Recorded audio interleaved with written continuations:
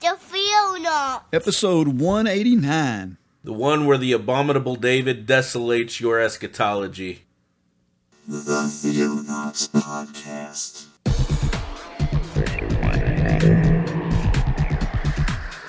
Christian news from around the globe. In the beginning, God created the heaven and the earth.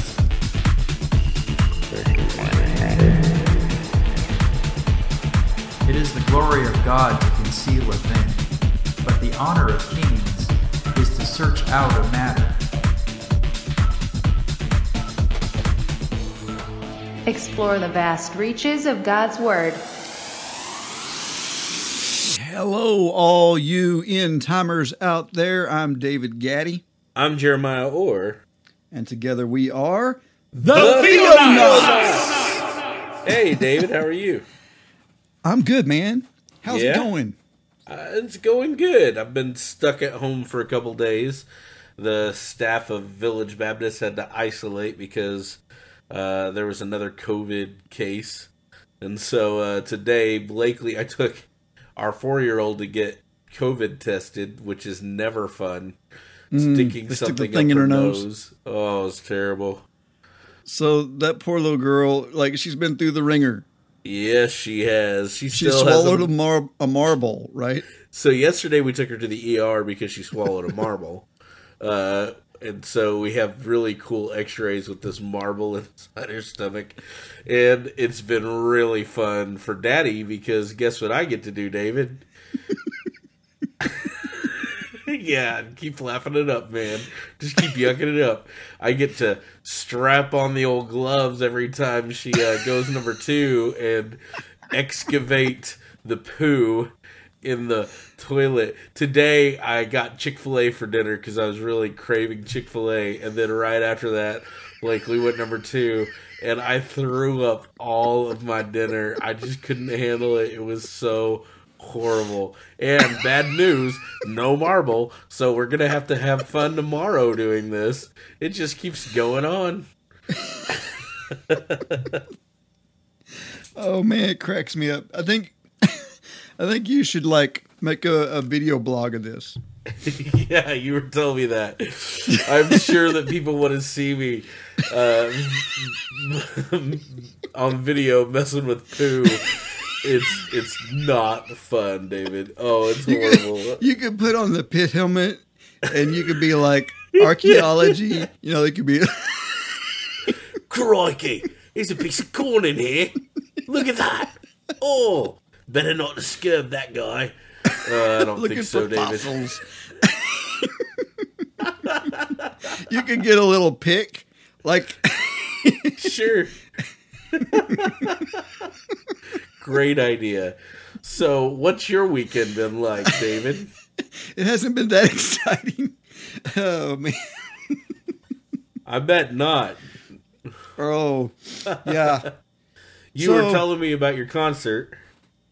Oh, yes. We watched Behold the Lamb of God live from the Ryman Theater, or is it the Auditorium? Ryman Auditorium in Nashville, Tennessee. Andrew Peterson and Company, in case you guys don't know what Behold the Lamb of God is. It's only the best Christmas concert you'll ever see. Right. Like ever. Man, listen, you're preaching to the choir. I discovered this back in like 2004 or something, whenever it first came out. And no, it was 2004, 2005. Anyways, they've been doing it like 20 years or something. Yeah, I had a burnt CD that a friend gave me. He was like, you got to listen to this album. And I just instantly became the biggest Andrew Peterson fan. I got to watch it live 3 years ago, and you got to watch it live 2 years ago, right? Last year. Mm-hmm. Yeah, last year. Oh, man. And it's just, it'll make you cry every time. Oh, yeah. So good. Just powerful. And, yeah, so one of the things that, it's not your traditional Christmas concert. Like, you won't get, well, he does one Christmas carol in it, but it doesn't do any of the lyrics. It's just an instrumental. Right. O come, Emmanuel. Is that what it is? Yeah. On the album, and- it is. Yes. And so there's, but aside from that, what it does do is it starts like from the beginning and tells the build up to the story of Jesus. Like it ends with Jesus being born. And so it's like this whole thing, it goes through the ancestry and through the history of the Bible, looking for a king. Like it's just this huge, epic musical journey. Yeah. Well, it's basically the story of the Bible leading up to Christ's birth, which is absolutely incredible. So when you say it starts at the beginning, it starts at the beginning. Yes. It starts with man's fall, and then Israel's lineage, and oh my goodness, when he hits Matthew's Talks about the begats. Passover. Yeah, the Passover. Like it just really works all the concepts that build up to who Christ was. right. In it. And he does it like some of it's obviously like very serious. Some of it's very tongue in cheek, funny, like the whole Matthew's Begats song, where he sings the entire lineage of Jesus from the book of Matthew. Abraham had Isaac. It helped me. I actually memorized that song so that I know Matthew's Begats now. So good. I love it, dude. And he's always like the really funny part in the middle of it where he's talking about Jeconiah and how he lost the kingdom. And then he's like, because he was a liar. And then he's like, well, that's not exegetically correct. But it rhymed. Right, exactly. And he wasn't a great king. It was Jehoiakim, No, he was a bad, right? yeah, he was a horrible king. Yeah, he's a horrible king. So it kind of fits, Yeah. So, but anyway, it's a great show. And what he's doing right now, he's been doing it for like 20 years. So what he's doing now is he's basically gearing it up so that it can continue in his absence. Right. Like he's bringing in new artists, and he's getting us used to hearing other artists sing these songs and that sort of thing. And it's kind of like a passing of a torch. He kind of sees it as being an entity of its own that's going to just kind of grow and carry on without him. That's awesome. But it's hard to imagine it without him, though. I mean, he's such a force to be reckoned with. Yeah, exactly. And he's the guy that wrote all of it. So did he do Deliver Us? Or not Deliver Us, not Deliver Us, Is He Worthy? Yes. That's one of the first songs that he does. Oh, wow. Yeah. So, and it's like, he does it liturgically, like as a response, singing. So he doesn't sing the answers at all. Like he expects the audience to sing the answers. So he asks the questions and then just kind of leaves it and lets the audience answer. Beautiful. So that's really, really cool. I love it. Wow. So anyways, awesome. That's cool. So yeah, we're in our second week of Advent. We are. So I don't know how many of you guys out there, are doing things for Advent. We Protestants, it's kind of a new thing for most of us.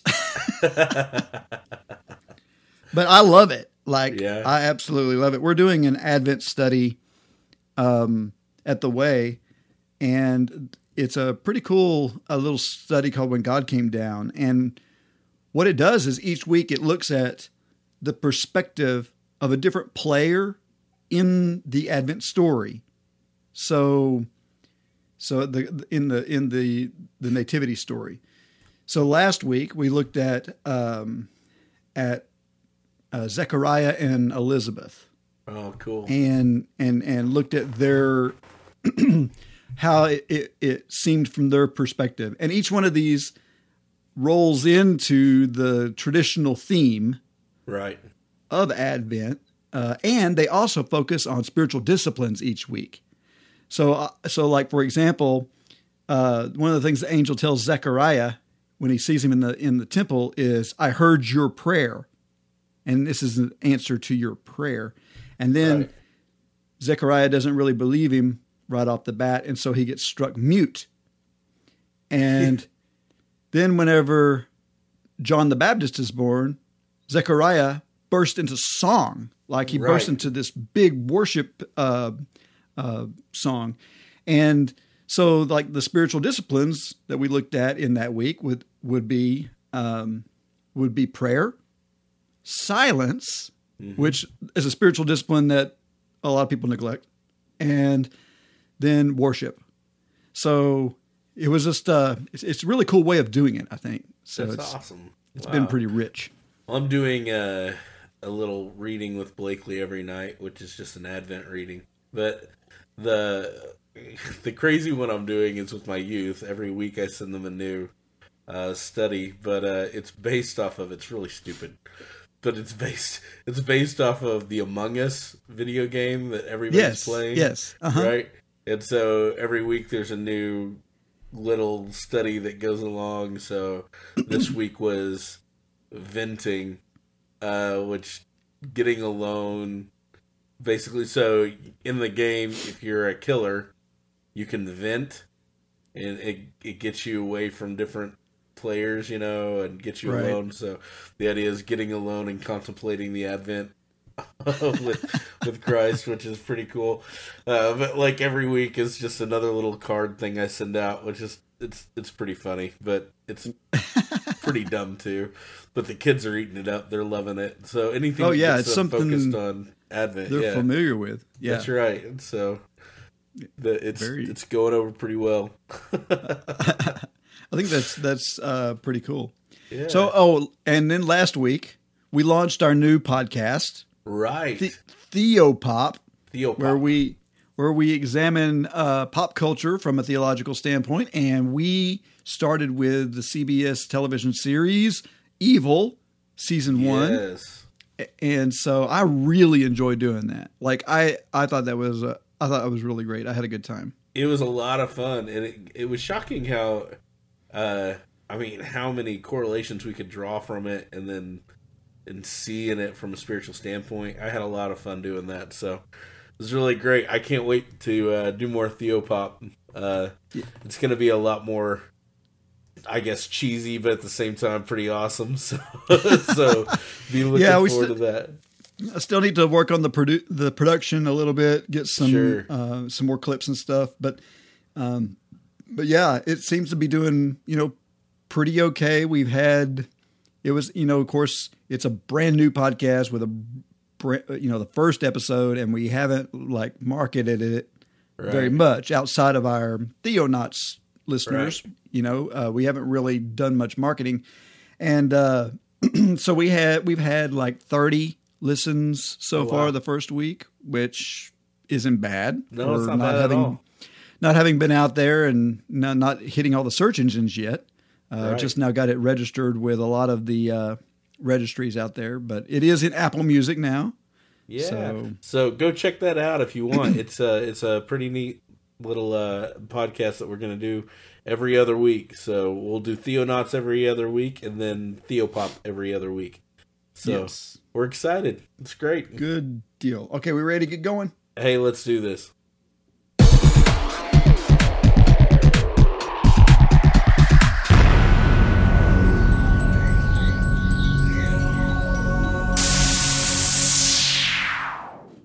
All right. So this is another one of our building off of a sermon that we did. Right. So I did this sermon a few weeks ago, and it's been one of these things that we've talked about eschatology off and on the podcast, right? But we've never dove deep into it. We've always just kind of presented it as there's 4 major views and then some ancillary views as well on Revelation and end times and this sort of thing. And we've kind of left it at that. We've alluded to some of our opinions about it, but we don't take a hard stance on eschatology. I don't think it's wise to take a hard stance on eschatology, and the reasons. Well, okay, so I take a medium stance on it, but number one, it's in the future, so you don't know. Nobody knows for sure. Maybe it's in the future. Because a lot of this is prophecy. So prophecy is a big deal in Scripture. And then number two, it doesn't change your fundamental beliefs. Now, for some people, it might change them quite a bit. For example, theonomists base their belief off of eschatology. But I don't think it's wise to base your... Going backwards, like starting at what I think about the end times and letting that dictate what I think about Christ's teachings and his doctrines. Right. And I think that's a problem. When you do that, you run into a lot of issues. And It's so kind of backwards. Yeah, it is backwards, and I don't think it's wise. It's just not wise to let that dictate the rest of your theology. And so, I mean, I've taught eschatology. I can teach it. I can teach the different views, but I never teach one. This is God's word. This is what it says, and this is Right. the view that's correct. Because I don't think I can say that honestly. I can say this is what I think. But but I don't think it's ever wise to land on this. And I agree 100% that we should be open-minded about it.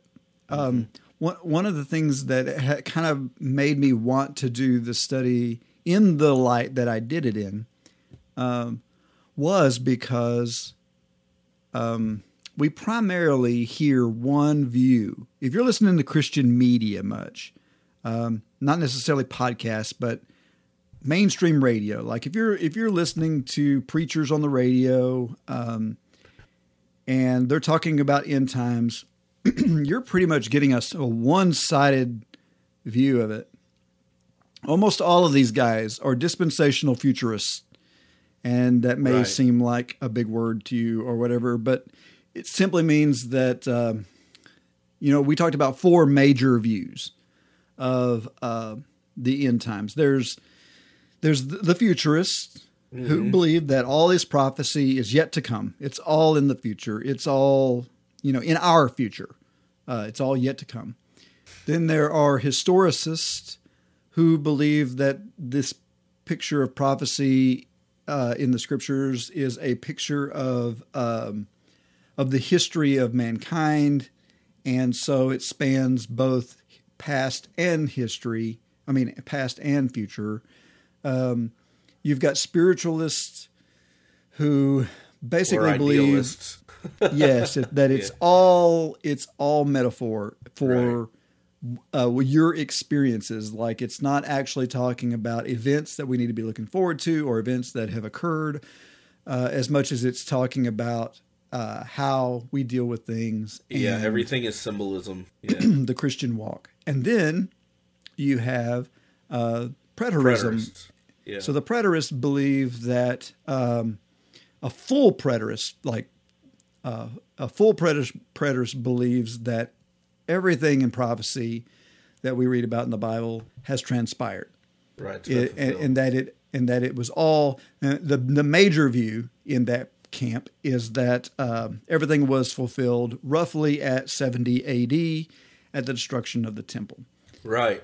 And then ongoing from this, you have moderate preterists, you have full preterists, you have moderate historicists, you have full progressives historists, you have moderate futurists that say that, well, most of the prophecy is for the future, but some of it was, according to the times. And a moderate futurist really split with the passages we're going to talk about today, the Olivet Discourse. And then you have idealists or symbolists. They're not. I mean, if you're an idealist, or you're basically like full blown, like you believe everything's symbol. But there are some that claim to be moderate idealists. So there's spectrum. It's a spectrum of different eschatological beliefs out there, and it's a myriad to wander through. And even if you're a dispensationalist, you still have. Are you a pre-trib dispensationalist, a post-trib dispensationalist, yes, an all millennial dispensations. Yeah, you have millennial views that are somewhat tied to it. Sometimes you can hold one view and still hold a different millennial view. Right. So there is a lot of mixing and matching. Yes. Part of what I wanted to do was, because I think I speak for you as well, I fall primarily into a moderate preterist viewpoint. Yeah, me too. And I believe most of what we read in Scripture, in prophecy, is pointed at the destruction of Jerusalem as far as end times are concerned, the eschatology passages. And so that's how I'm going to present this. And the reason why I wanted to do it is because, from that view, is because it doesn't get airplay. And so I got to thinking about this, especially with COVID happening and everybody talking about this is the end.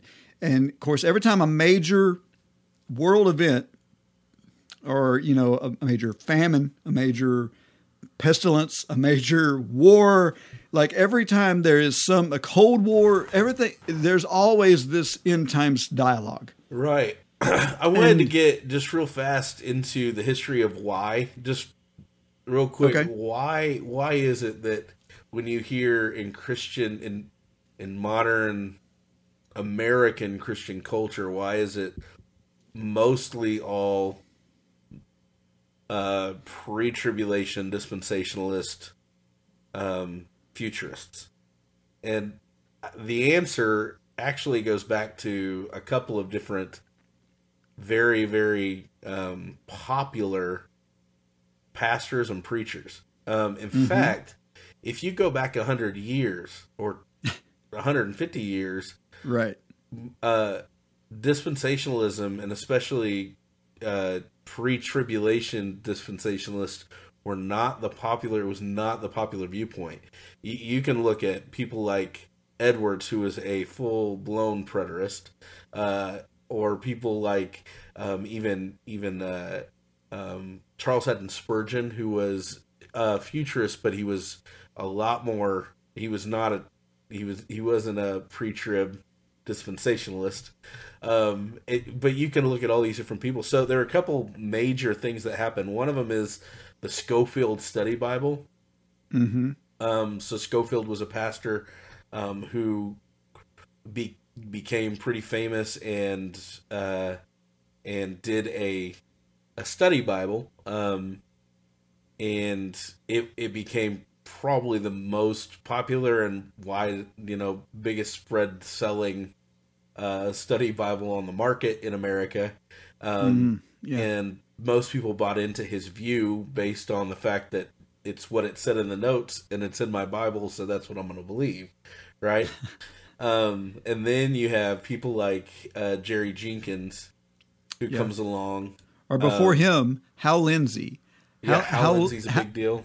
Hal Lindsey in the 60s and 70s really pushed the pre-trib dispensational futurism and presented it as fact. Like scriptures plainly teach this is what it is. And he wrote a book called Apocalypse Code. Well, he wrote Late Great Planet Earth, which was the big seller. Right. But I wanted to mention Apocalypse Code because Apocalypse Code basically gave his hermeneutics. Like it basically said, these are the triggers that made me come to these understandings. And he went as far to say, up until this point in history, no man could have interpreted the revelation because of modern technology. Because modern technology is involved in these visions. And John, whenever he saw locusts coming out of the bottomless pit, he described them as locusts with the tails of scorpions and et cetera, et cetera. He says what he was seeing was Apache helicopters. Yeah. And he had no way to explain Apache helicopters. So he told you. Okay. So, and then so anyway, I'll rebuttal that in a little bit, but go ahead. So then Jerry B. Jenkins and Tim LaHaye come along. Yes. And the most famous of our eschatological writings, and it was all fiction. the Left Behind series, which becomes the number one best-selling Christian book series in America. And everybody buys into it to the point where there's movie upon movie.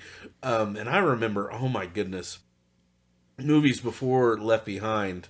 But like one of them, and I can't remember the name of it, but it was about, of course, the rapture. It scared me half to death when I was a kid. I just remember there was a scene where a wife wakes up and she looks over and her husband's not there. And she gets up and she walks into the bathroom and his electric razor is buzzing in the sink. Right? Yeah. And his clothes are all folded neatly, sitting beside the sink. And he's gone. Wedding rings laying on the floor. Right. And then all the, like, she clicks on the radio and she starts hearing all the disasters that are happening, like cars wrecking into one another and airplanes falling from the sky. And one of the biggest songs based off of this was a song that I used to love. And DC Talk did a remake of it, but I Wish We'd All Been Ready. Do you remember that? Yeah. I know this song. Life was filled with guns and war, and all of us are trampled on the floor. Wish we'd all been ready. So, anyways, but I mean, it was I didn't know until I got older in my 20s that there were actually different views. I grew up. That's the truth. That's the truth of the Bible. Yeah, it's. One day the trumpet's going to sound and all the Christians are going to disappear and go with Jesus in the sky and everybody else is going to get left behind, right? Yeah. And have to suffer through 3.5 years of tribulation. That's right. And the prophets, and then you're going to have the millennial reign, and then Jesus is going to come back with his army and set up heaven on earth, right? Yeah. So, ever since all this stuff started, people have been guessing. Yes. Like trying to pinpoint who's the Antichrist? What's the mark of the beast? Who's the beast? Who's the woman who rides the beast? What's the number of the beast have to do with anything?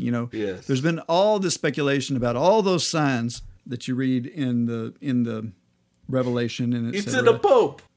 And the Pope has been tagged as the Antichrist. I mean, like you name it, Osama bin Laden. Yes. I mean, we've gone through so much history. Ayatollah Khomeini or whatever. Like, there's been like all these guesses. The end is near because of what's crazy things that are happening in the world right now. Right. And so right now you hear all that on the radio. And so, I am not a proponent to that these things are signs of what we read in the Revelation, because I believe most of these signs we're quote unquote looking for, I believe have already happened. Okay. And I know that's a stretch for some of you, because just like you said, people are raised with these thoughts that this is treated just like, but I've got another book called The Apocalypse Code, which I thought was kind of cool. He added the article "the" in front of the. Hal Lindsey wrote Apocalypse Code. Apocalypse Code. Hank Hanegraaff wrote The Apocalypse Code, and Hank Hanegraaff is a preterist. Hank Hanegraaff is now kind of somewhat lost cred with Protestant Christians because he converted to Eastern Orthodox. Right. But this book, man, by the way. Yeah, he is the Bible answer man. But this book is actually pretty sound, and it doesn't really point to any of the specifics, except all it does is point to hermeneutics. Mm-hmm. And it talks about what good hermeneutics are. And making the leap from locusts to Apache helicopters is not good hermeneutics. No, it's not. Instead, let's look at what the Bible says about locusts.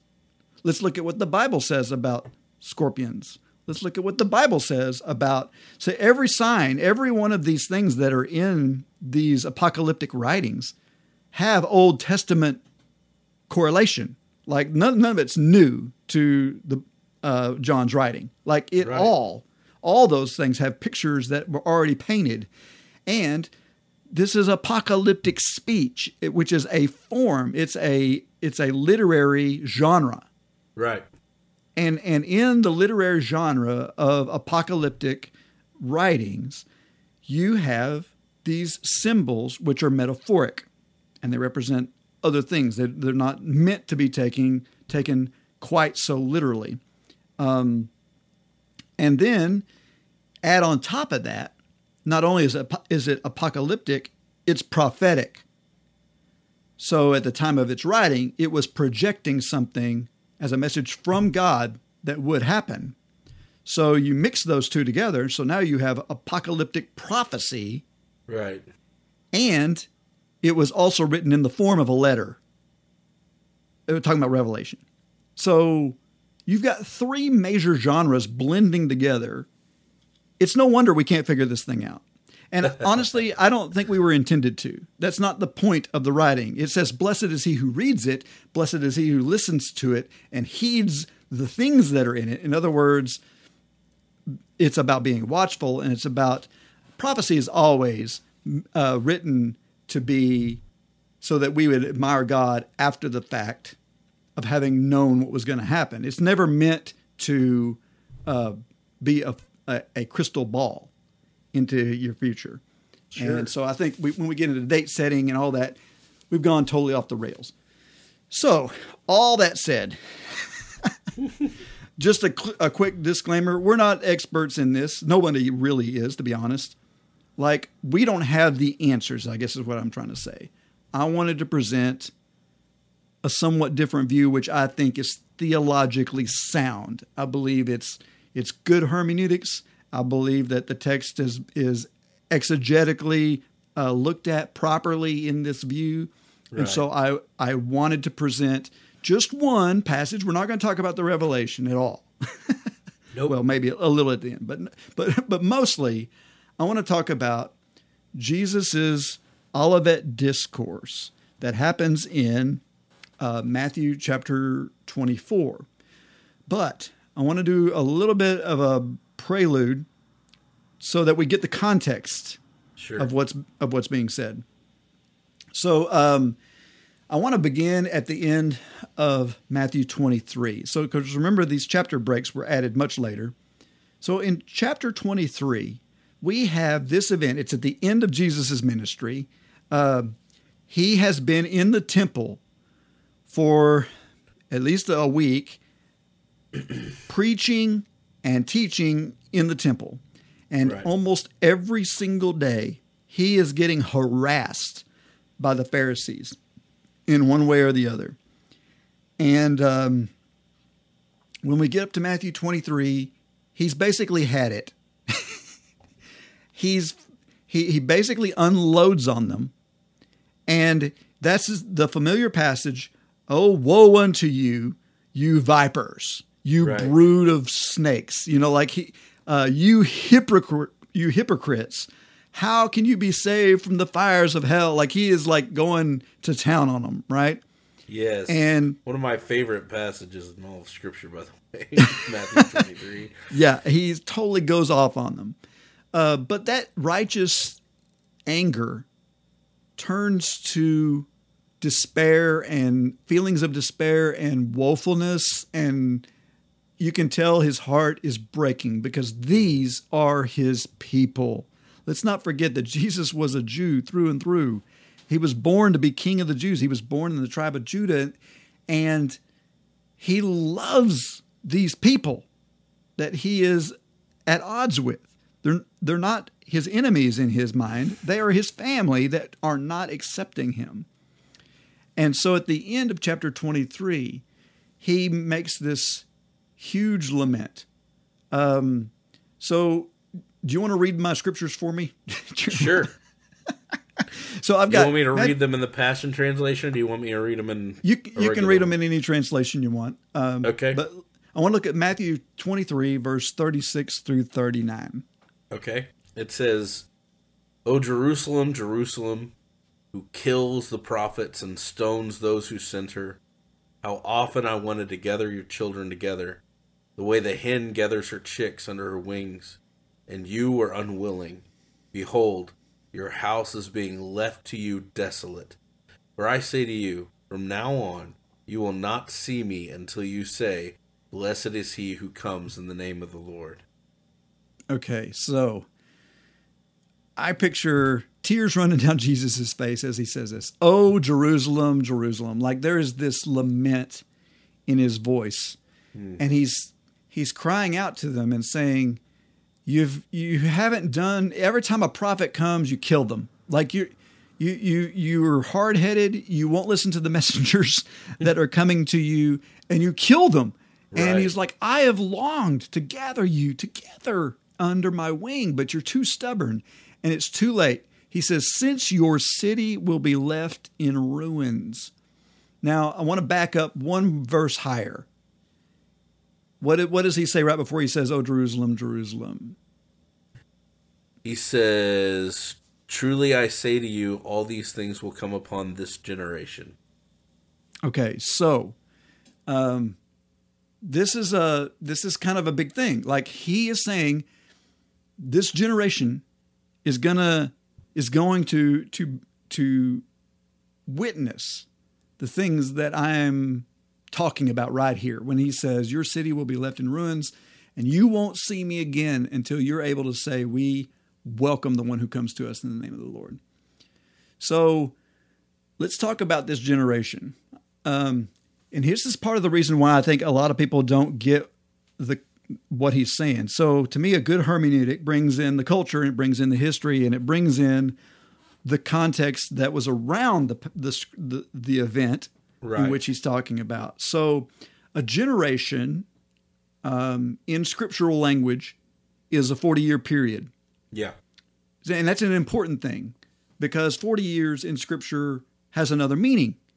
and that is a time of judgment, a time of punishment and judgment. The 40 kind of plays into that. You have 40 years in the wilderness, which was actually 38 and a half years or whatever.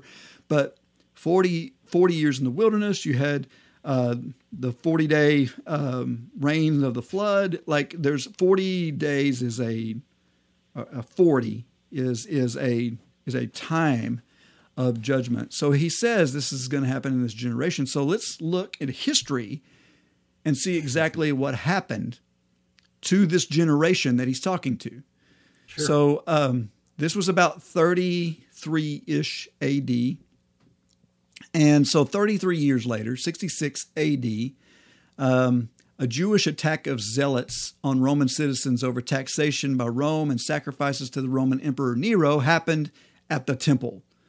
The procurator Florus, who was the pilot of that day, demanded payment from the temple treasury as a result.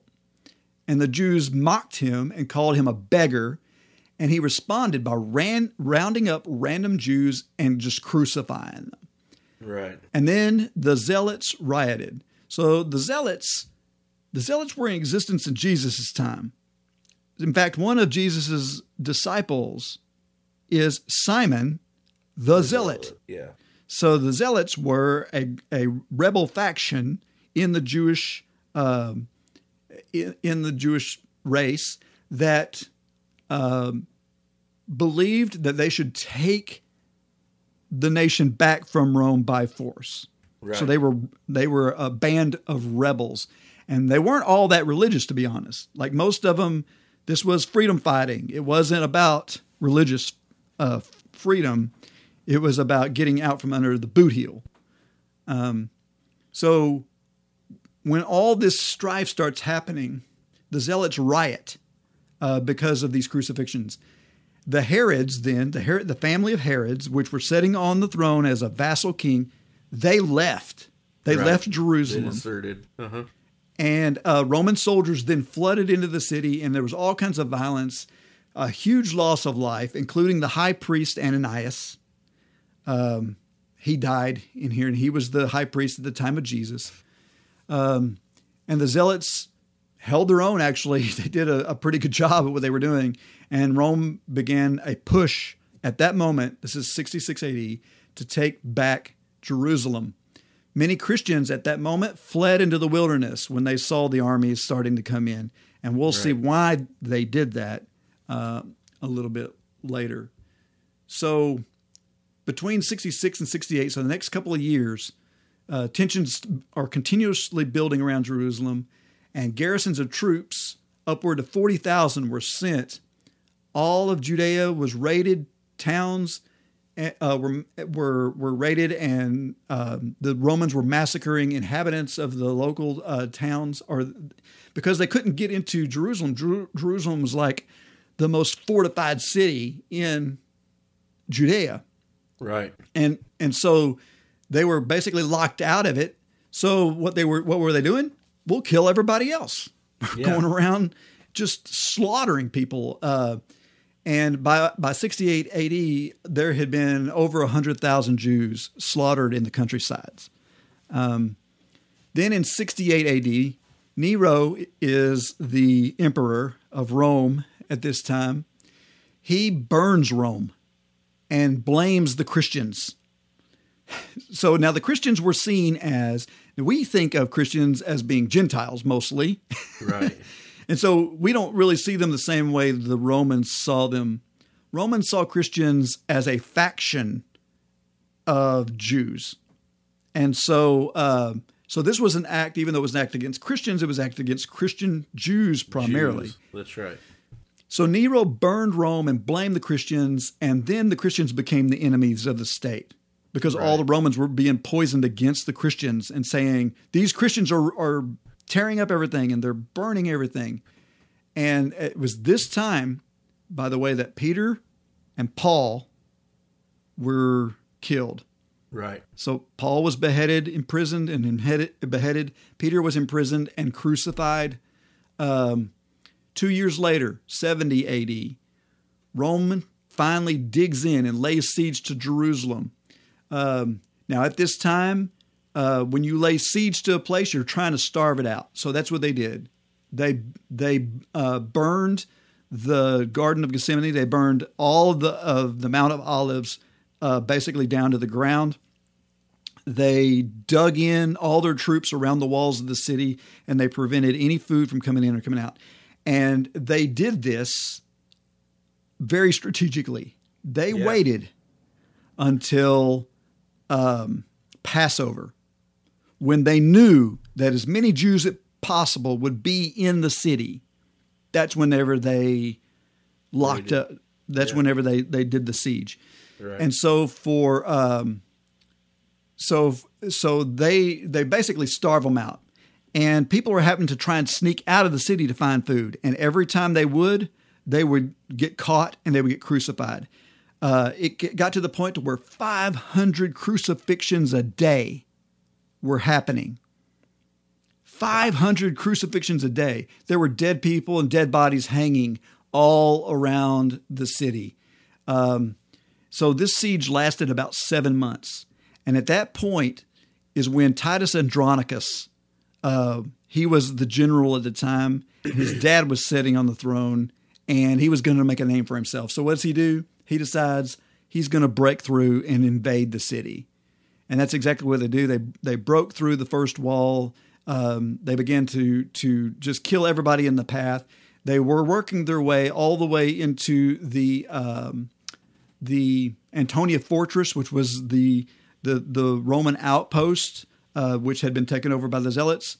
But if they could get into that, they could get into the temple, and the temple was their goal. And they ended up killing over 1 million Jews in the city of Jerusalem. And then the temple was burned. And the fire grew so hot, it was like full of gold.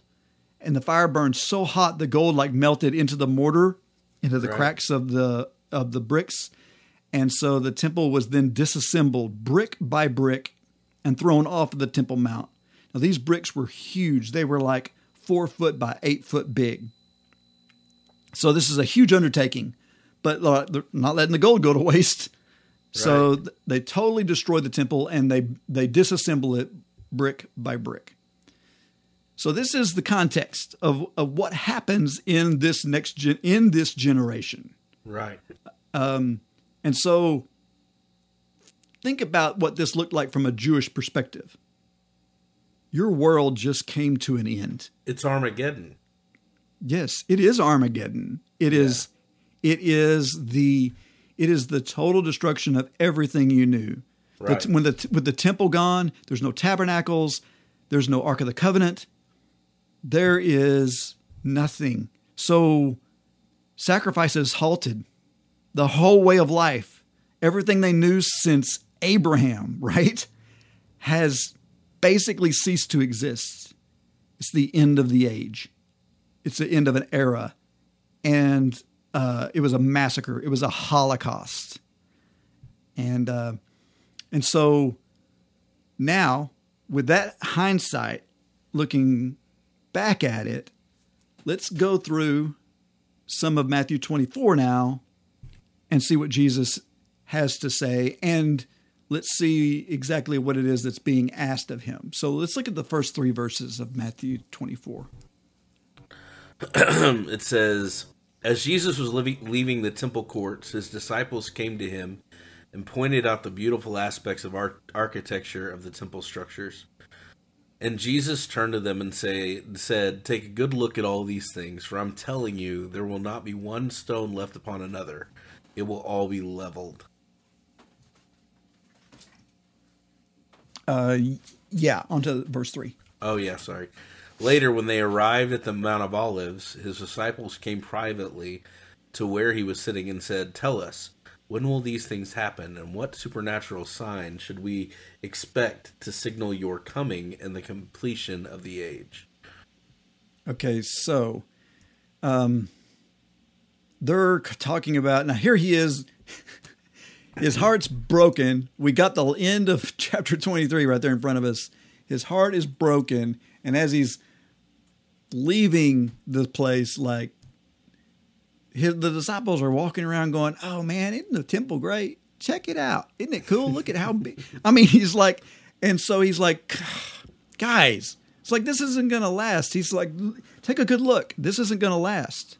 And then he makes this shocking revelation that not one stone will be left upon another. And what does that do? That spurns them to question him. Right. And so they ask him some very specific questions. So as we, as modern readers, are reading this chapter, there's some things we need to keep in mind. What was being asked of Jesus? Like, what answers is he giving? Like, he said, Jesus said the temple would be destroyed, and they asked when. That was their question.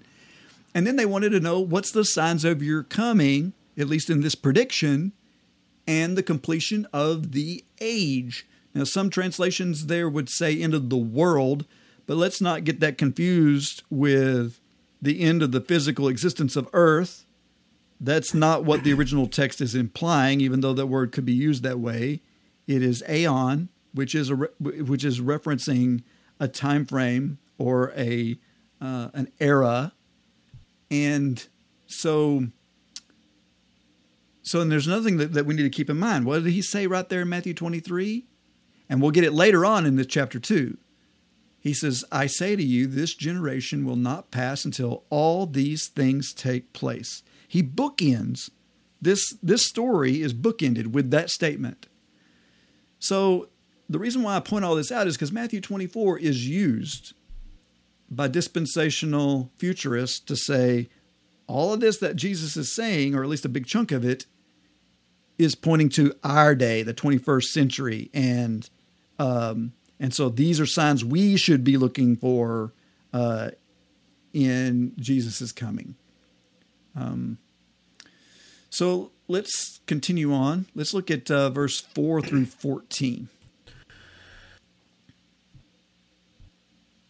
Jesus answered, at that time, deception will run rampant. So beware that you are not fooled. For many will appear on the scene claiming my authority or saying about themselves, I am God's anointed, and they will lead many astray. You will hear of wars nearby and revolutions on every side, with more rumors of wars to come. Don't panic or give in to your fears, for the breaking apart of the world systems is destined to happen. But it won't yet be the end. It will still be unfolding. Nations will go to war against each other and kingdoms against kingdom. There will be terrible earthquakes, seismic events of epic proportion, horrible epidemics, and famines in place after place. This is how the first contractions and birth pains of the new age will begin. You can expect to be persecuted and even killed, for you will be hated by all nations because of your love for me. Then many will stop following me and fall away. They will betray one another and hate one another. And many lying prophets will arise, deceiving multitudes and leading them away from the path of truth. There will be such an increase of sin and lawlessness that those whose hearts once burned with passion for God and others will grow cold. But keep your hope to the end, and you will experience life and deliverance. Yet through it all, this joyful assurance of the realm of heaven's kingdom will be proclaimed all over the world, providing every nation with a demonstration of the reality of God. After this, the end of the age will arrive. Okay, so we see this is familiar readings. Like, we hear these things even on modern radio and talking about end times. There will be wars and rumors of wars, and there will be famine, and there will be pestilence, and there will be earthquakes, unlike ever seen before. Like, these are things that get mixed in to this whole teaching of 21st century or further end times prophecies. So the thing that is kind of confusing about this is that at no point does Jesus make any indication that he's changing gears. Like, he's still answering the question, and he's speaking to them very specifically, like you need to make sure and be careful, and you need to do this, that, and the other. And so let's look at the signs that he's giving here. He says there'll be false messiahs, there'll be wars, there'll be famines, there'll be pestilences and earthquakes. Well, one of the things that that makes this hard to nail down is because we've always had those, right? Like, when have we not had, people claiming to be the Messiah? When have we not had wars? When have we not had famines? When have we not had pestilences? Earthquakes happen all the time. Right. So when does it become specific? When does it become something that they could actually look for as a sign?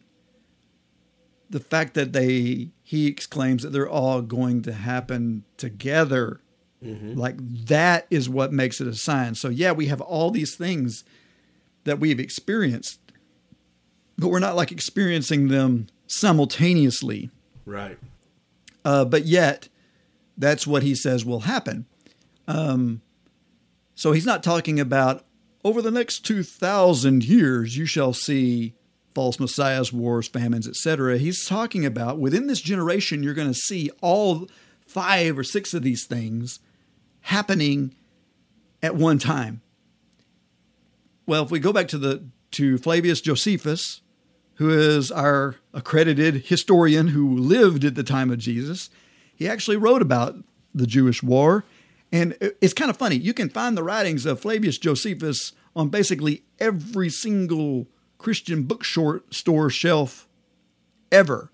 Right. Like, it's a staple. We should have mentioned it in our last episode about gifts, because I think everyone needs to have, every theologian needs the works of Josephus. Because you need to know about all this stuff, and it's a good source. So Josephus recorded numerous false prophets during this time frame. He recorded 4 famines, 2 significant earthquakes, and all of them happened within a 9-year period between 41 and 50 AD.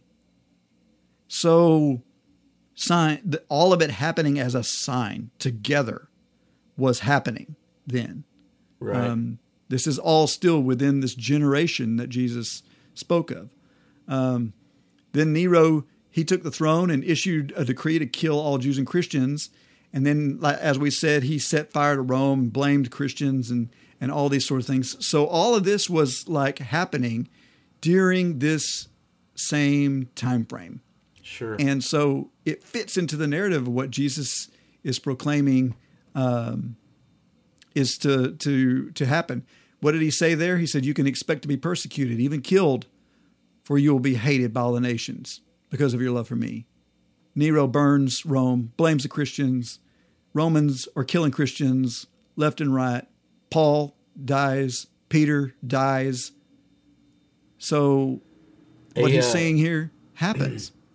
A really good book that I just finished for my New Testament class is by De Silva, is the name of the guy who wrote it.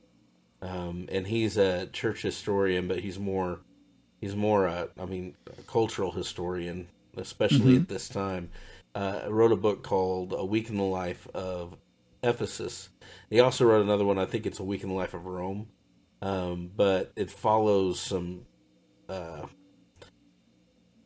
Christians around during the writing of Revelation, John's Revelation.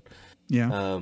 And so you follow this around and you hear, so everything he does is like, even the characters are based, it's historical fiction. So it's based on facts that were going on at Ephesus.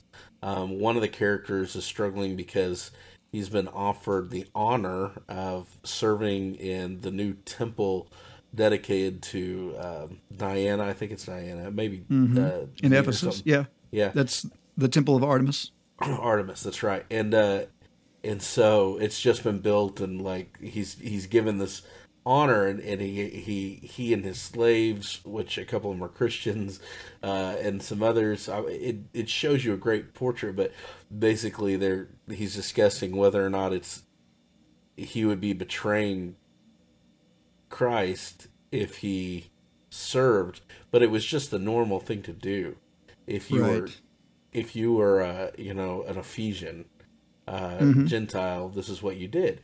And so he has this horrible inner turmoil, but in the midst of it, showing you what's going on. He has a friend who's a merchant who ships from Rome and a Christian, and they're talking about how Rome is actually, because of the famines going on all over, Rome is actually making everybody pay higher tribute through their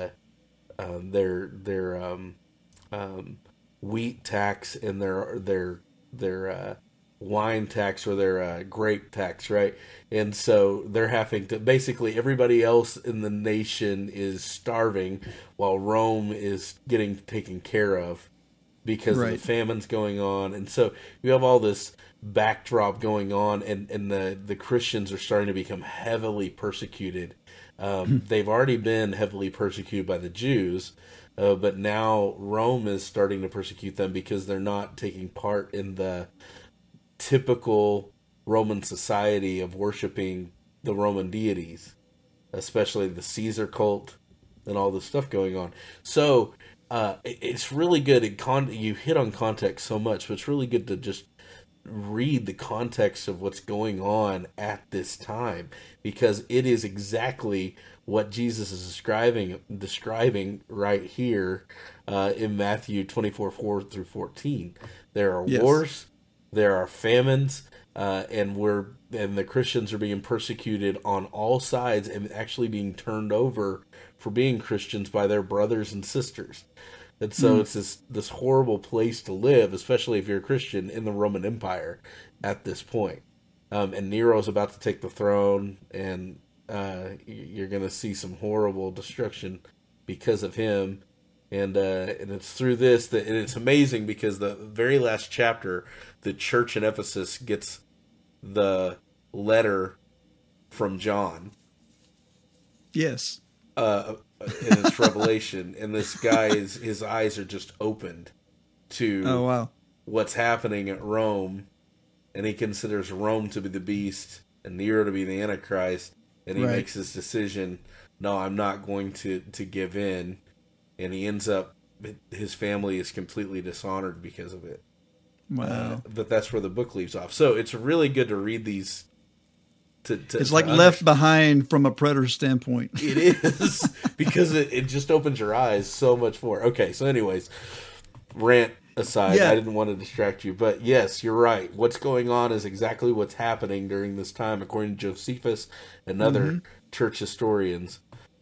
So let's go ahead and continue his discourse from, let's look at verse 15 through 28. So these are some Okay. lengthy readings, but there's tons of stuff in here. So it's a long chapter. Let's see, it says, "Therefore, when you see the abomination of desolation, which was spoken through Daniel the prophet, standing in the holy place, let the reader understand. Then those who are in Judea must flee to the mountains. Whoever is on the housetop must not go down to get the things out that are in his house. Whoever is in the field must not turn back to get his cloak. But woe to those who are pregnant and those who are nursing babies in those days. But pray that your flight will not be in the winter or on a Sabbath. For then there will be a great tribulation, such as not occurred since the beginning of the world until now, nor ever will. Unless those days had been cut short, no life would have been saved. But for the sake of the elect, those days will be cut short. Then if anyone says to you, Behold, here is the Christ, or there he is, do not believe him. For false Christs and false prophets will arise and will show great signs and wonders, so as to mislead, if possible, even the elect. Behold, I have told you in advance. So if they say to you, Behold, he is in the wilderness, do not go out. Or, Behold, he is in the inner rooms, do not believe them. For just as the lightning comes from the east and flashes even the west, so will the coming of the Son of Man be. Wherever the corpse is, there the vultures will gather." Okay. So, man, tons of stuff in here. So, first off, let's talk about this abomination of desolations. So, this was a common phrase that was picked up by a prophecy of Daniel, and notice Jesus says, "Let the reader understand it." Does The Jews- Jesus say that, or does the writer say that? Well, that's a good question. It is parenthetical, but It's parenthetical, and I really think that it was added. Let the and reader it may- understand. It may have been. Yeah. It's kind of hard to determine whether or not this is Matthew writing it or whether it was Jesus writing it. Right. But this abomination of desolation, the Jews were familiar with this. They knew, his audience knew what he was talking about. And that's Right. because common knowledge was that Daniel's prophecy was fulfilled in 168 BC when Antiochus IV Epiphanes sacrificed a pig On the altar. in the temple, which, by the way, this is what prompted the Maccabean Revolution. So again, we may be talking completely in left field for you because this is not biblical knowledge. This is history that was intertestamental. So this Right. is in between Malachi, the time frame. Matthew. Yes, in between the 400 years Right. of quote unquote silence was anything but silence, in that the Jews were under the heels of the Greeks at the time, or at least a portion of the Greeks, and this particular emperor Antiochus IV sacrificed a pig in the temple, and that was the last straw. And Judas Maccabeus rose up in revolt, and they actually took the town back. So this is like one of the zealots' cries. Like they see this as this is what we need to do this again with the Romans.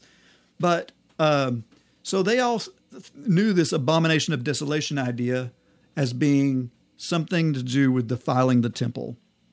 Right. Because he does say in the holy place, when you see the abomination of desolation in the holy place. So let's look at some of the things that did happen in the next 40 years. In 40 AD, that was at the time of Caesar Caligula, he erected an image of himself in the temple. Yes. So because the emperors of that day saw themselves as God, Right. so they were like, you worship me if you're going to worship something. And he erected and they were pushing this. This was one of the biggest struggles with the Jews, but they were pushing the emperor cult. Really starting with Caligula, was moving through and becoming the mainstream. And if anybody didn't follow through with it, they were viewed as an enemy of the state. Yes. And so for that reason, they erected Caligula's image in the temple to show his authority over their God. Yes. So that could have been considered an abomination of desolation. And even in 69 AD, the Zealots, as they are holed up in the being besieged, they actually used the temple as a military base.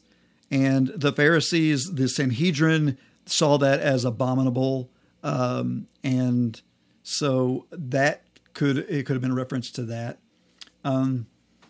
Also, it mentions here, when you see this, escape. Get out of the city. Go into the wilderness. That is unusual.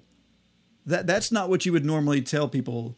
In times of trouble, this culture was always told, go to the nearest walled city you can find, which would have been Jerusalem. Right. And hole up. Hide out there. Uh-huh. That's been the traditional thing that they would have. So Jesus telling them to go to the wilderness was unusual. Yeah. Also, just in case there is still confusion about what time frame who he's talking about. Is he talking about first century Judea, or is he talking about 21st century America? When he's telling them all these things, he's like, gather all your belongings. If you're working in the field, don't go back home to get your coat or anything. It'll be hard for pregnant people and nursing babies. Well, that could be anybody. But then it says, make sure your escape will not be during the winter months or on a Sabbath. Well, it sounds like he's still specifically talking to this Jewish culture if he's concerned about going and traveling on the Sabbath. Right. And then he says, for this will be a time of great misery like the world has never seen. And this is, sometimes people will read that and go, well, we haven't seen trouble like the world has never seen. Well, that's because you're not looking at it from the perspective of a Jew whose entire existence and the entire history and lineage was tied to that temple and tied to that city. So there's all kinds of stuff going on in here. Well, and here's the deal.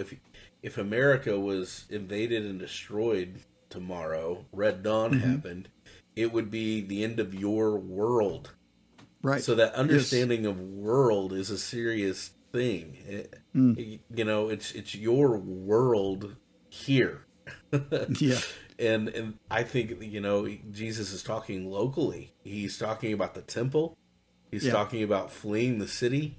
He's talking about traveling on the Sabbath. These are local things, not universal things. Yes. Not worldly things. His world. So, yeah. And then he says, he makes this statement about the tribulation, because this is, in my opinion, the great tribulation that is occurring, that he's talking about. Right. And, of course, all of our preachers on the radio are telling us about a great tribulation that is yet to come.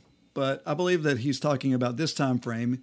He says the days will be cut short, that God will cut those days short. Otherwise, no one would survive. It is a miracle. I said that over 1 million Jews were killed in that raid, and it's a miracle that only 1 million Jews were killed, given how many people were there. Josephus actually records the fact that political upheaval in Rome itself indeed shortened the destructive siege. In other words, they had troubles back home. They needed to stop messing around in Judea and go take care of business. They had done enough to subdue the Jews and ruin them. They didn't need to top that off with an all-out massacre or a complete Holocaust. So it was cut short, allowing for more survivors than would have normally been expected.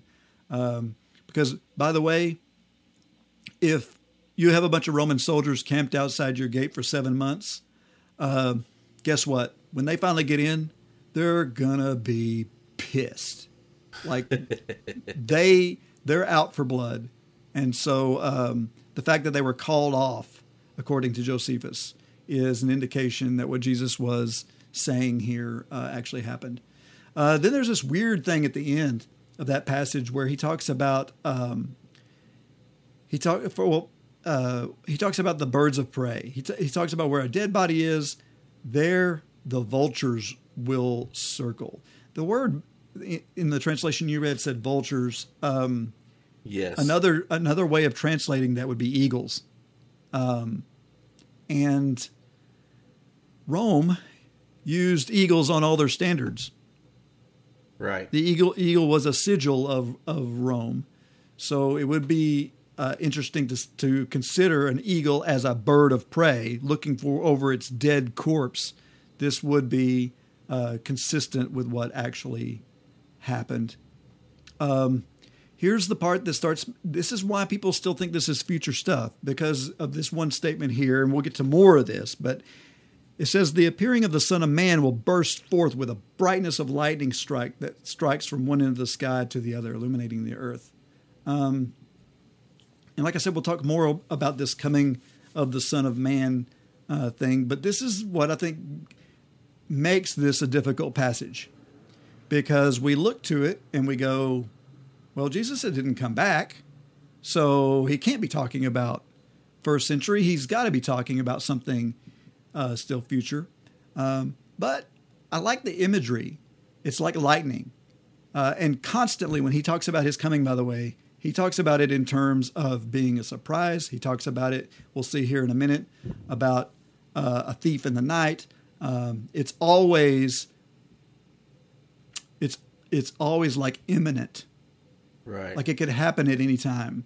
But yet, these models of dispensationalism don't teach imminence. That's why the rapture actually is a thing, is because that was the only way to reconcile any type of imminent return with the rest of the passages. So let's go ahead and continue on. Let's look at verse 29 through 35. So this is the coming of the Son of Man. This is what makes the passages a little harder to understand. Let's go ahead and go through that. Then immediately, this is what I saw. This is what will take place. The sun will be darkened and the moon give no light. The stars will fall from the sky and all the cosmic powers will be shaken. Then the sign announcing the Son of Man will appear in the sky, and all the nations of the earth will mourn over him, and they will see the Son of Man appearing in the clouds of heaven, revealed with mighty power, great splendor, and glory. He will send his messengers with a loud blast of the trumpet, with a great voice that will gather his beloved chosen ones by the four winds, from one end of heaven to the other. Now learn the lesson from the parable of the fig tree. When spring arrives and it sends out its tender branches and sprouts leaves, you know that ripe fruit is soon to appear. So it will be with you. For when you observe all these things taking place, you will know that he is near, even at the door. I assure you, this generation will not pass away until all these things take place. The earth and sky will wear out and fade away before one word I speak loses its power or fails to accomplish its purpose. Okay, so first off, let's forget that we're living in the 21st century. If we were sitting there at Jesus' feet, would we at any point in this discussion right here think that he was jumping ahead thousands of years? No, not at all. No, I mean, this is, and he is answering their question.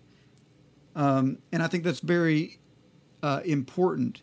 He uses terms like immediately, then immediately this will take place.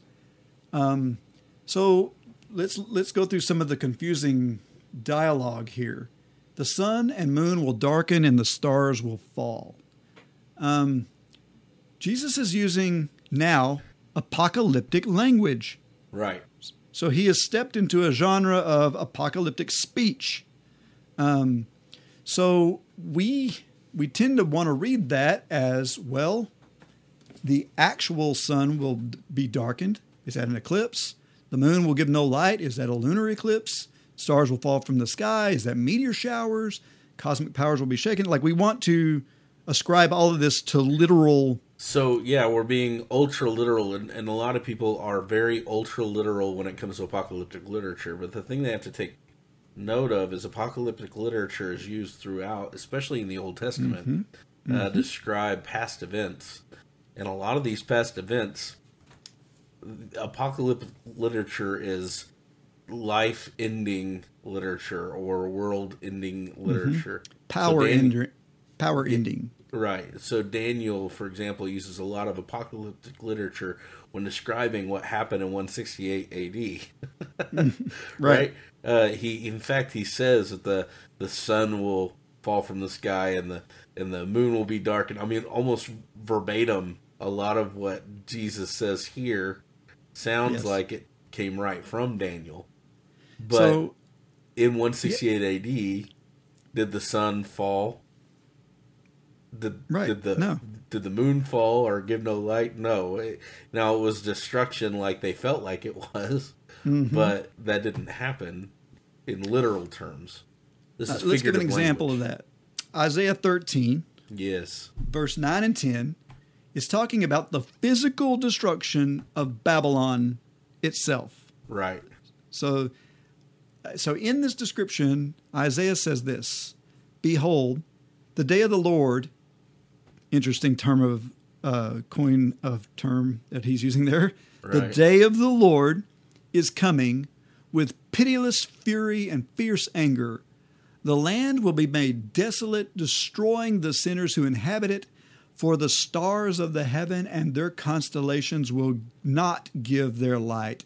The rising sun will be obscured, and the moon won't shine." So, very similar. He's talking about the destruction of Babylon, which happened. Right. The sun still shines physically. The moon still shines. The stars are still there. So what's he talking about? Well, here's one thing that is consistent in these picture images that we're getting, is that whenever the sun, moon, and stars are used in apocalyptic language, they often are in reference to powers. They're in reference to powers over the people. And to give you an example of this, one of the most familiar dreams and dream interpretations we have is Joseph. So Joseph has a dream where the sun, the moon, and the stars bow down to him. Now, whenever he awakes and he tells his parents and his brothers about this dream, they get very upset at him. Why? Because the sun is a representation of Isaac. The moon is a representation of Rebekah. And the stars are representations of his older brothers. So, whenever he's talking about the sun and the moon and the stars bowing before him, this is a picture of those that are in control bowing down before me. Right. Those who are in power of me, my mother, my father, my older brothers, they will all bow before me. So, whenever Jesus says, the sun will be darkened, the moon will give no light, and stars will fall, it's not just cosmic, physical cosmic events. It is a picture of the Jewish control that was in the place. Herod, the high priests, all of the scribes, the Pharisees, the stars.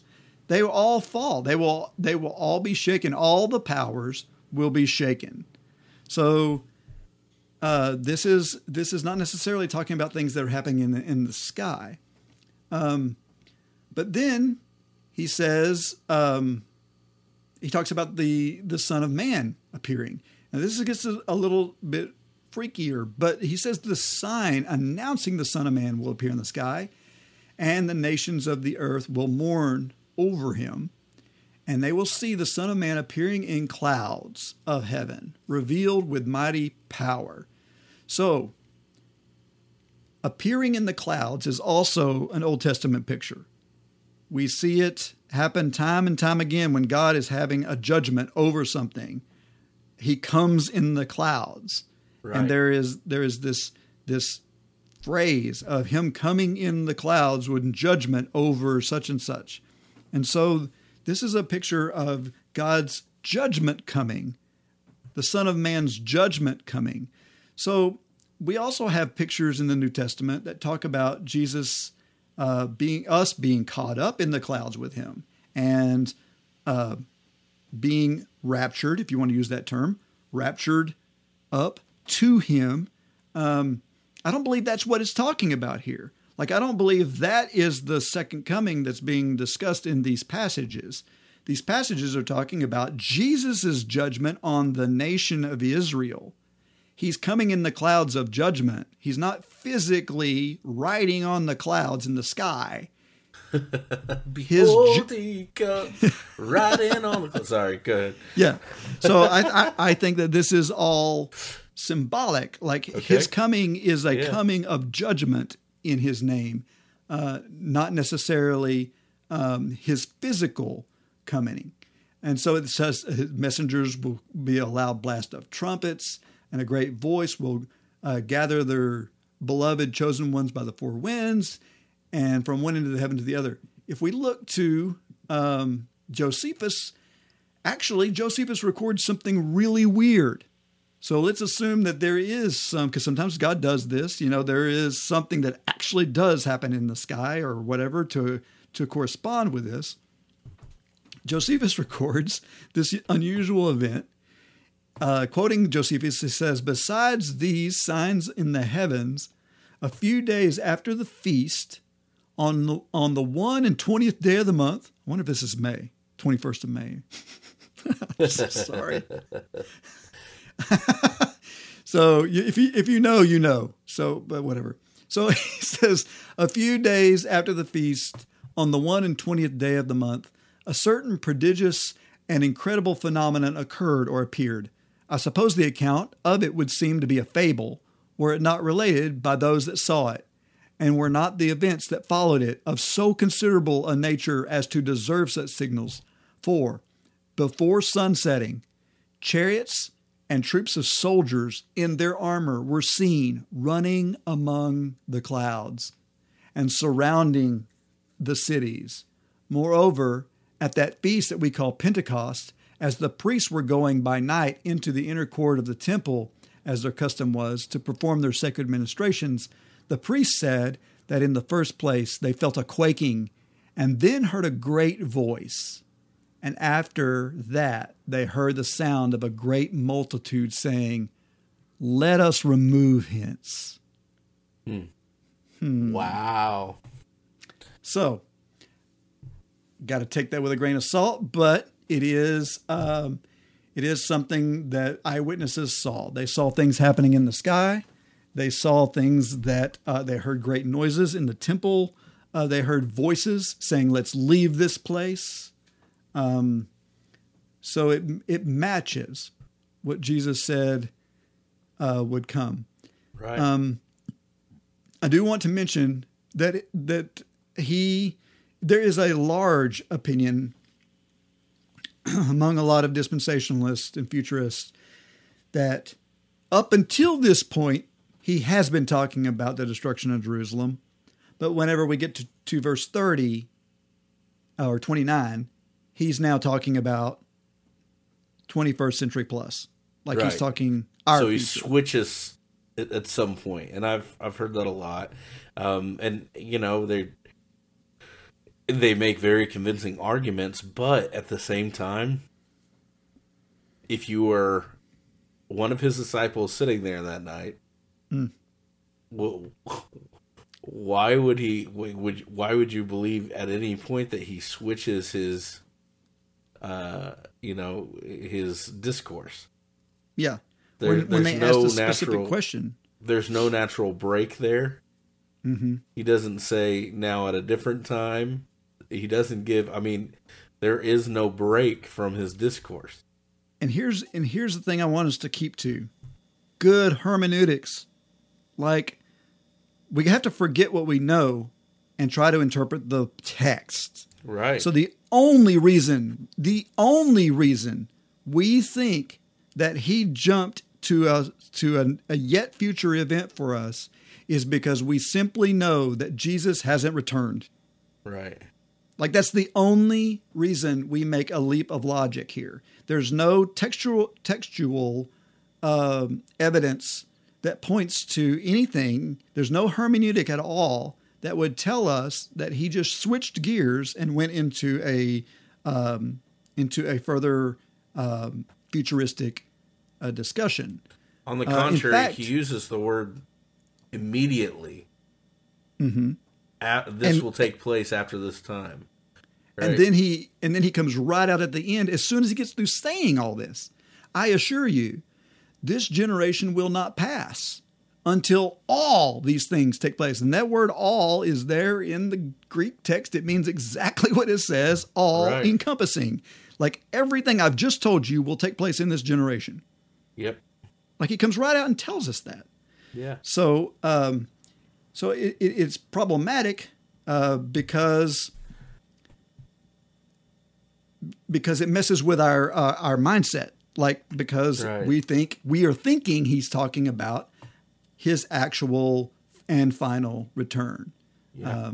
which I just don't think that's the context of this passage. So let's look at, because he's not quite through yet. Let's look at verse 36 to 44. And this is all familiar things as well you'll hear in all kinds of end time sermons. Sure. Concerning that day and exact hour, no one knows when it will arrive, not even the angels of heaven. Only the Father knows. For it will be exactly like it was in the days of Noah, when the Son of Man appears. Before the flood, people lived their lives eating, drinking, marrying, and having children.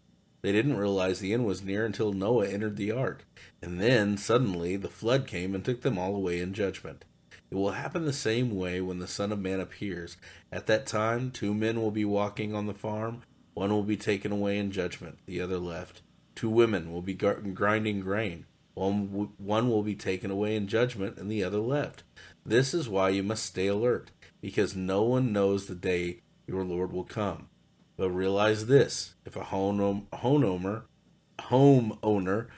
had known what time of night the burglar would come and rob his house, he would have been alert and ready, and not let his house be robbed.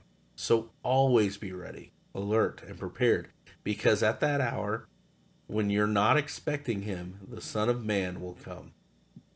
Okay, so this is one of the texts that actually is used many times in reference to pre-tribulation rapture, which is Right. strange because he's already talked about the tribulation. But okay, let's go with this for a little bit.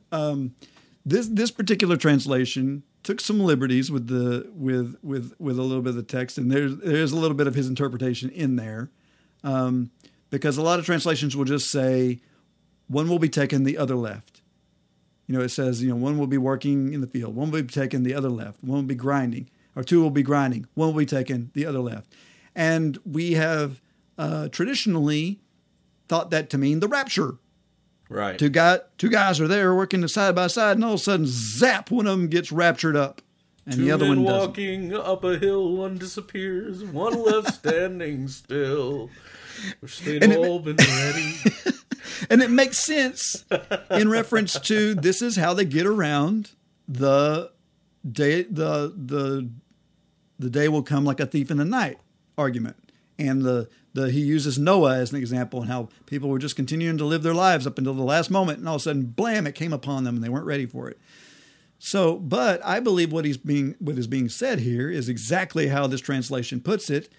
One will be taken in judgment, and the other one left.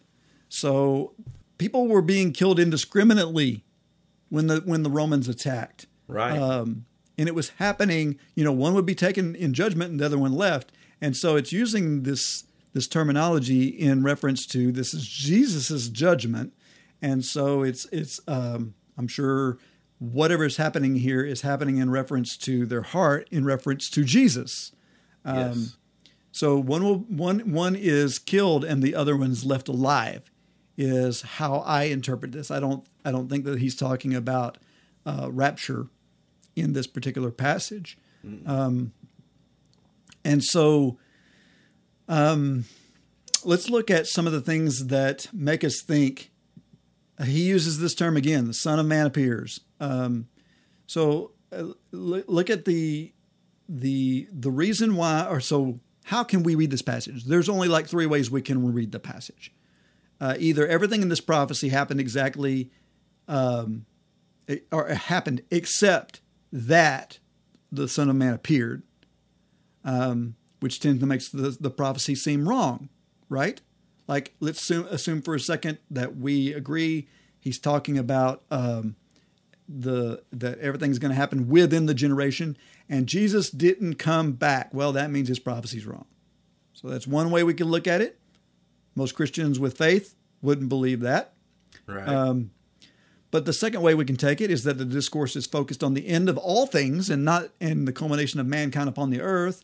But there's problems in relationship to the fact that he's answering specific questions, and he's asserted more than once that this is going to happen within this generation. So there's problems with any type of end of all things, culmination of mankind on the planet Earth issues here.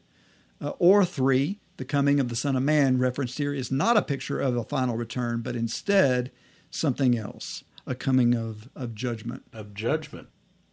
Which, I mean, it comes out and it says of judgment over and over again. Mm-hmm. In judgment. It does say that the coming is going to happen suddenly and unexpectedly. Mm-hmm. Yet the models that are traditionally built out in dispensational futurism, except for the rapture being the exception to the rule, allows plenty of room for the stuff to be mapped out. In fact, almost every sermon you hear on the radio presents it like fact. This is going to happen, and then this is going to happen, and then... It almost makes you want to map it out. I mean, Harold Camping spent his entire life mapping this out because he you know, and yeah. What a sad thing. The whole 21st of May thing. The truth, you know, yeah.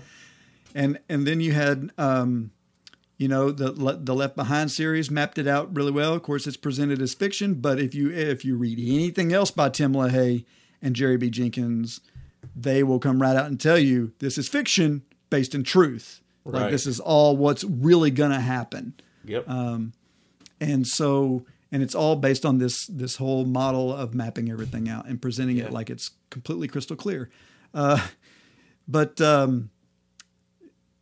we see that the coming in this passage is very clear. This is not a picture of Jesus coming to take us home. This is a picture of Jesus coming in judgment. And so he compares it to the days of Noah. And so what happened in the days of Noah? You had a few people left behind to be saved, and the rest were washed away and taken away in judgment. Right. And so I believe we're looking at a similar thing. Like, he's created a model, the days of Noah, and now. And so there's a correlation there. And there's a big correlation between the Christians and the Jews here, right? Yes. So what was wiped out? Really, Judaism was wiped out more than anything else. Mm-hmm. And what was left behind? His chosen ones. Yeah. Christianity took over after this, even though it was being persecuted. Yes. Horribly. The Christians remained. Now, of course, a bunch of them were killed during this time, but mainly a part of why they survived was because they heeded Jesus' warning that he gave them right here. Right. They went to the wilderness. In fact, many of them went to Jordan and Petra and places like that.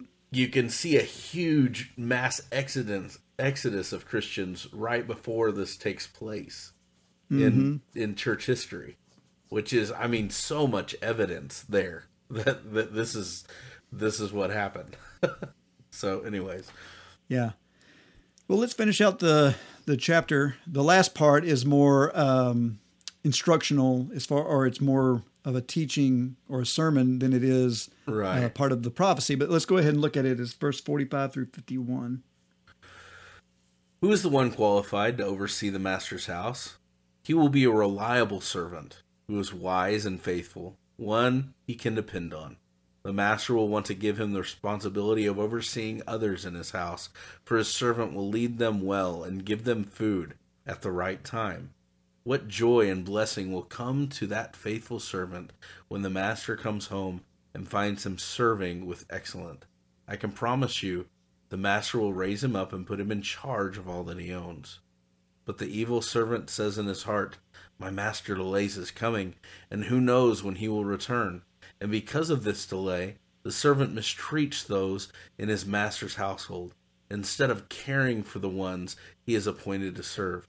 He abuses the other servants and gives himself over to eating and drinking with drunkards. Let me tell you what will happen to him. His master will suddenly return at a time that surprises him, and he will remove the abusive, selfish servant from his position of trust. And the master will cut him in two and assign him to the place of great sorrow and anguish, along with all the other pretenders and unbelievers. Okay. So Jesus kind of concludes this prophecy with a charge of remaining on task, regardless of what's on the horizon. And one of the things that I want to make note of is the examples he's using here are very familiar with what was happening in their day. Right. Like the ones who were in charge, the sun, the moon, the stars, were abusive. And they were dishonest. They weren't taking care of the poor. They were self-righteous. They were looking at the Herods. They were eating and drinking with drunkards. They were partying it up. He says, let me tell you what will happen to them. His master will come and suddenly return at a time that surprises him, and will remove the abusive, selfish servant from his position of trust. So this is a picture of the judgment that came in AD 70. So I think that it's all tied together. Like, I think the entire passage is a reference to what was going to come within the next 40 years. Right. Well, that being said, there are principles we can take from it. There are things that we can apply to our lives. That's true, whether the context is the first century or 21st century. And that is that we are to be on task, just like he told them to be. Sure. Like we don't wait on his second coming and go, well, he's delaying, so let's just be abusive. Let's forget who we are. And so those are still principles that we need to be at hand. And so, there's a lot of things here, feeding the poor, taking care of others. A lot of that, let's look at what's happening this year and all this end time talk that's happening, but in relationship to COVID and everything else, let's not lose track of who we are in all of this. Right. We're called to love God and love others. Take care of other people. And, there's so much division right now in our country. It's insane. Mm-hmm.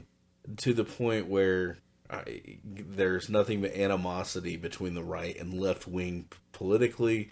There's nothing but animosity between belief systems and people of all types and backgrounds. The race is still a systemic issue in our country. And, we can't, as Christians, we can't lose sight of the fact that this is something that Christ is still calling us to. Mm-hmm. Loving God and loving others, taking care of the needy and poor.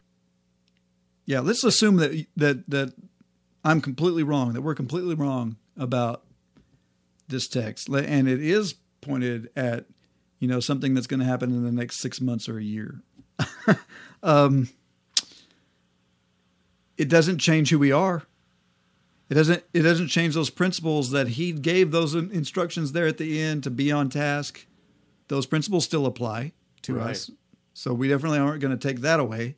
Like we want to not be lazy, not be complacent, but instead to serve lovingly and honorably, empathetically.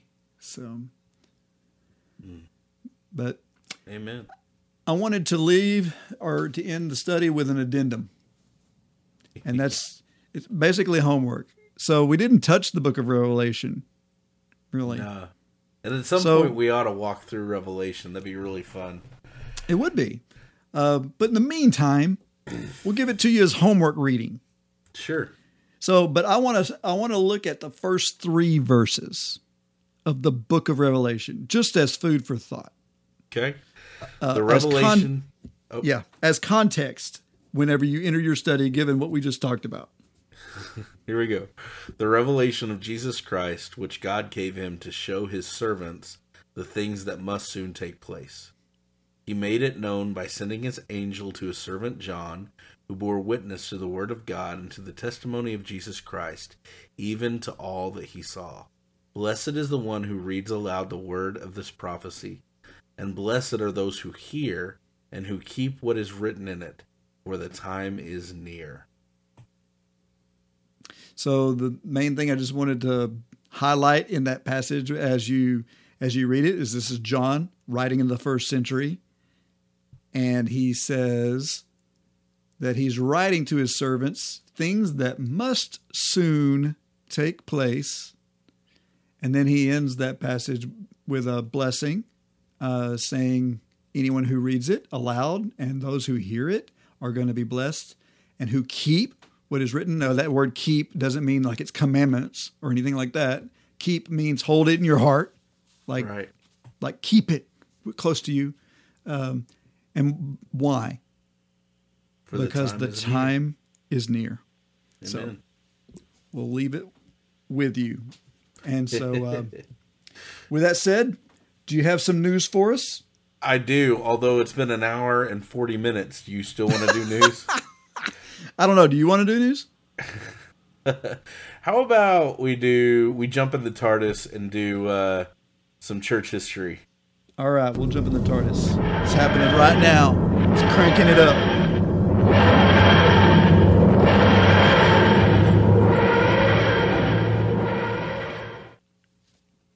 Okay.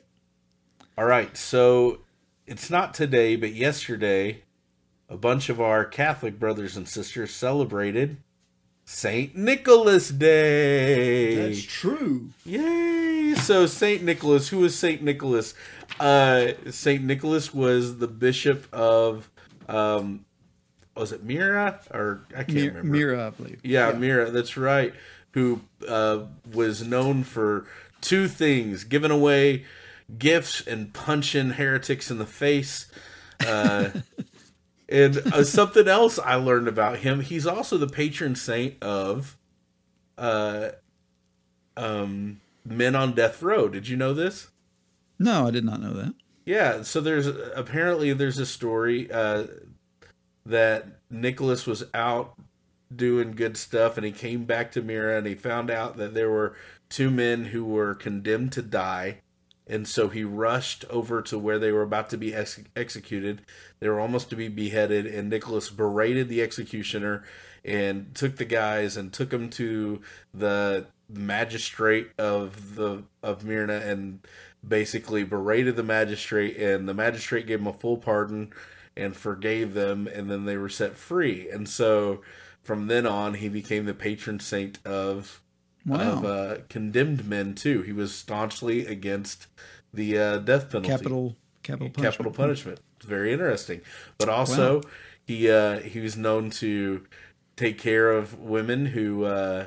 There was a man who was about to fall on hard times. Was about to sell his daughters into prostitution, and Saint Nicholas took care of them and enabled the girls to marry and escape degradation, and he was also, he threw some gold down a chimney, and it lodged in stockings that were hung up to dry. And so he's an amazing dude. You ought to check him out. But he's where we get, of course, our tradition of Santa Claus. Yes. And yesterday was his Saint Day. So happy Saint's Day, Saint Nicholas. Wish I could get a Saint's Day. Where do I sign up for that?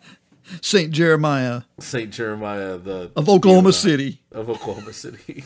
That's great.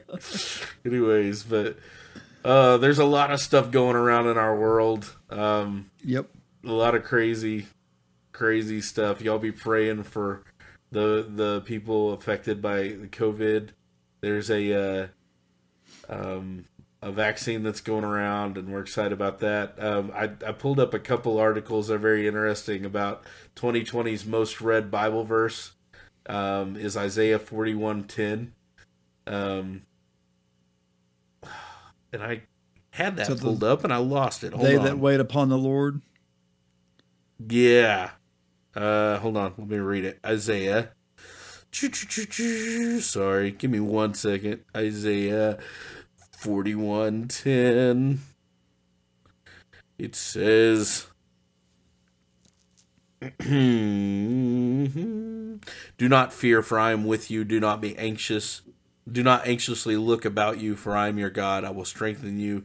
Surely I will help you. Surely I will uphold you with my righteous right hand. Which is great. So, also, the current events searched that America searched in the Bible for 2020. According to Bible Gateway, the most searched questions were, let's see, I'll find them. Of course, end times was searched more than anything else. What does the Bible say about COVID? Right. Searched all these. It's crazy. News. What about a cashless society? The mark of the beast. All of these were the major timely searches thing of the Bible. So yeah, it kind of fits with what we've been talking about. Yeah. That was kind of why I felt compelled to at least present something that, don't be looking for the mark of the beast. Like it's already been a thing. Ooh, this is something very interesting in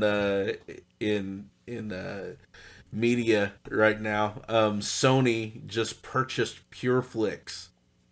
So you may know PureFlix from that made Christian movies such as Overcomer and that Miracles from Heaven and War Room and The Star. Well, Sony has purchased them, and their goal is to make PureFlix a kind of like a Netflix.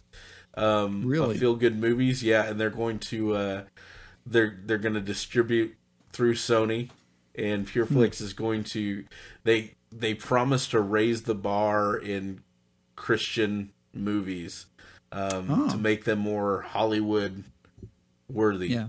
So we'll see how that works. Higher quality. Huh? Yeah, higher quality. So I'm really excited about God's Not Dead Part 3. I don't know if you've heard, but I'm joking. I don't know, man. Kevin Sorbo. We get Kevin Sorbo back. There you go. It's just so, man, these shows are so cheesy, and you could do them so much better than that. I know. A good example is The Chosen. Yes. Like, if you guys haven't seen The Chosen, which, by the way, we've been knocking Jerry Jenkins all night, and The Chosen is his son's endeavor. Sorry, Dallas. I love you, man. Yeah. Keep doing what you're doing. I don't care what your dad wrote. Or what your eschatology is. Just keep making The Chosen. Just keep making movies, man. That's right. You're doing a great job. You're doing a great job. I love The Chosen. It's absolutely amazing. It's already being filmed right now, from what I understand. So yeah, in fact, I think Sunday they're doing a sneak peek of season 2, and they've got a new Christmas special, a short Christmas short that they're doing. Awesome. So look forward to that on Sunday. Yep, that's cool. That's all I got, pretty much. Ran through that quickly. Are we ready to sign on out? Let's get out of here. All right, let's do it. The Theonauts are part of the Great Commission Transmission Network, using new media and social networking to go into all the world and to proclaim the good news to everyone. To find out more, go to gctnetwork.com. Visit our website at theonautspodcast.com for show notes and outlines. Listen to us on iTunes, Stitcher Radio, or your favorite podcast catcher. And be sure to rate us because that helps us reach a larger audience. There are several ways you can contact us and leave us feedback. Send us email to theonauts@gctnetwork.com or call us on our voicemail line at 972-885-7270. Like us on Facebook at facebook.com/theonauts. And if you like us and want even more Theonauts, drop us a buck or two at patreon.com/Theonauts. Your patronage helps in our expenses like hosting fees and equipment costs.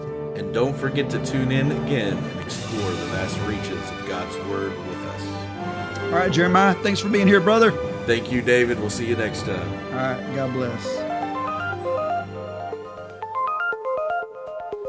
This has been the Theonauts Podcast. Call us with your questions or comments at 972-885-7270. That's 972-885-7270. We'd love to hear from you. You are tuned in to the GCT Network. This is your Great Commission transmission. At GCTnetwork.com. This is your Great Commission transmission. la la la la la la la la la la la la la la